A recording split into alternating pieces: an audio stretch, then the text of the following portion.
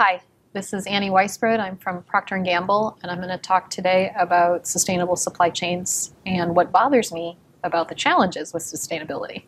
What do you think is the biggest challenge people and companies face with sustainability information today?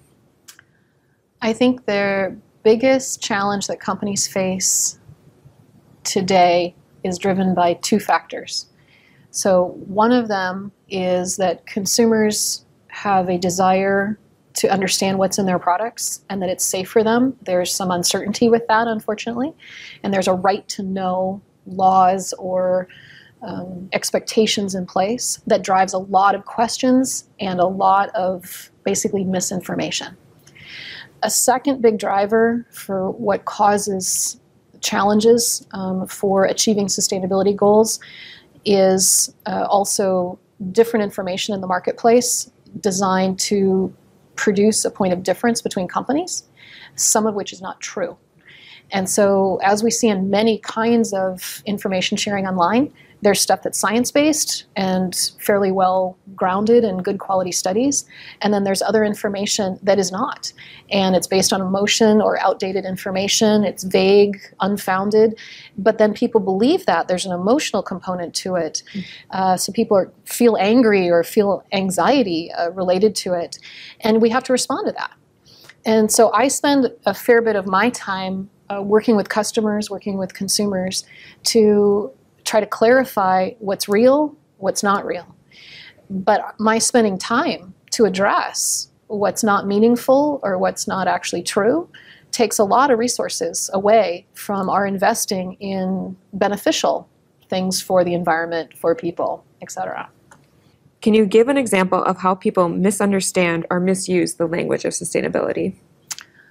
One example that I've seen, I'll just choose one product category related to a baby diaper. So in one way that I have seen information misused is I will see sometimes in the marketplace advertisements for a biodegradable diaper.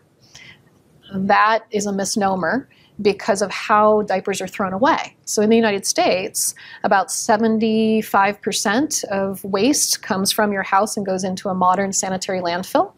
And the other 25% or so will go into incinerators. And in neither of those treatment options is biodegradability real. And there are even US Federal Trade Commission green guides that dictate you cannot make claims about biodegradable for something that is thrown away into a landfill or an incinerator because it's not what happens in those systems. There's other ways of handling that waste, like burning it or containing it for a long period of time. So that would be an example of one of the things I've seen where information is misused, but it's irrelevant or outdated. What do you focus on to reduce your environmental footprint? So what we focus on to reduce the environmental footprint varies by category. So whatever the product type, there's going to be different things that are important for different products. I'm going to stay with our baby diaper example just so that we have a common theme. So there's three areas that we would focus on that. So one of them is simply how do you make it more efficient so that you have the same level of performance, that it contains the waste, doesn't leak, is soft enough and the baby can move around well, so the design matters. But how do you design it so that it's optimized using as little resources as possible so that the footprint is lower, environmental footprint is lower. So that's one area. Use less. Second area, sustainable origins. So of the materials that are being used, how sustainable are those supply chains? So I gave the example a little bit ago about the pulp that's being used as an absorbent, that it uses an elemental chlorine-free process to bleach or separate the cellulose from the lignin. And that would be an example of a sustainable origin, that the process used to create this material is done in a way that is safe, does not have serious pollutants coming out of that, and that the companies that are doing that, so the pulp and paper companies, have very strategic sustainability plans related to how forests are managed in a sustainable way, how things are processed to reuse as much as possible, and so any waste that's generated from the process, for example, is burned and used for energy for the process, so you don't need to tap into the grid. So that's just a small example of a sustainable origin for one of those materials, but to do that across the board for all of the materials in there. The third area I would say is to reduce waste. So as we want to reduce the resources used, we also want to reduce any of the waste generated.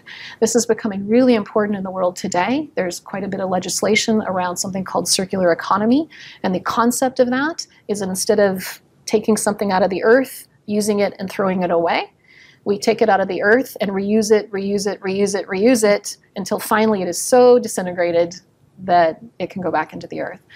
And so what are different things that we can do to generate less waste to start with, but to keep things in use for longer periods of time? So recycling is an example. We have recently started a diaper recycling program in Italy.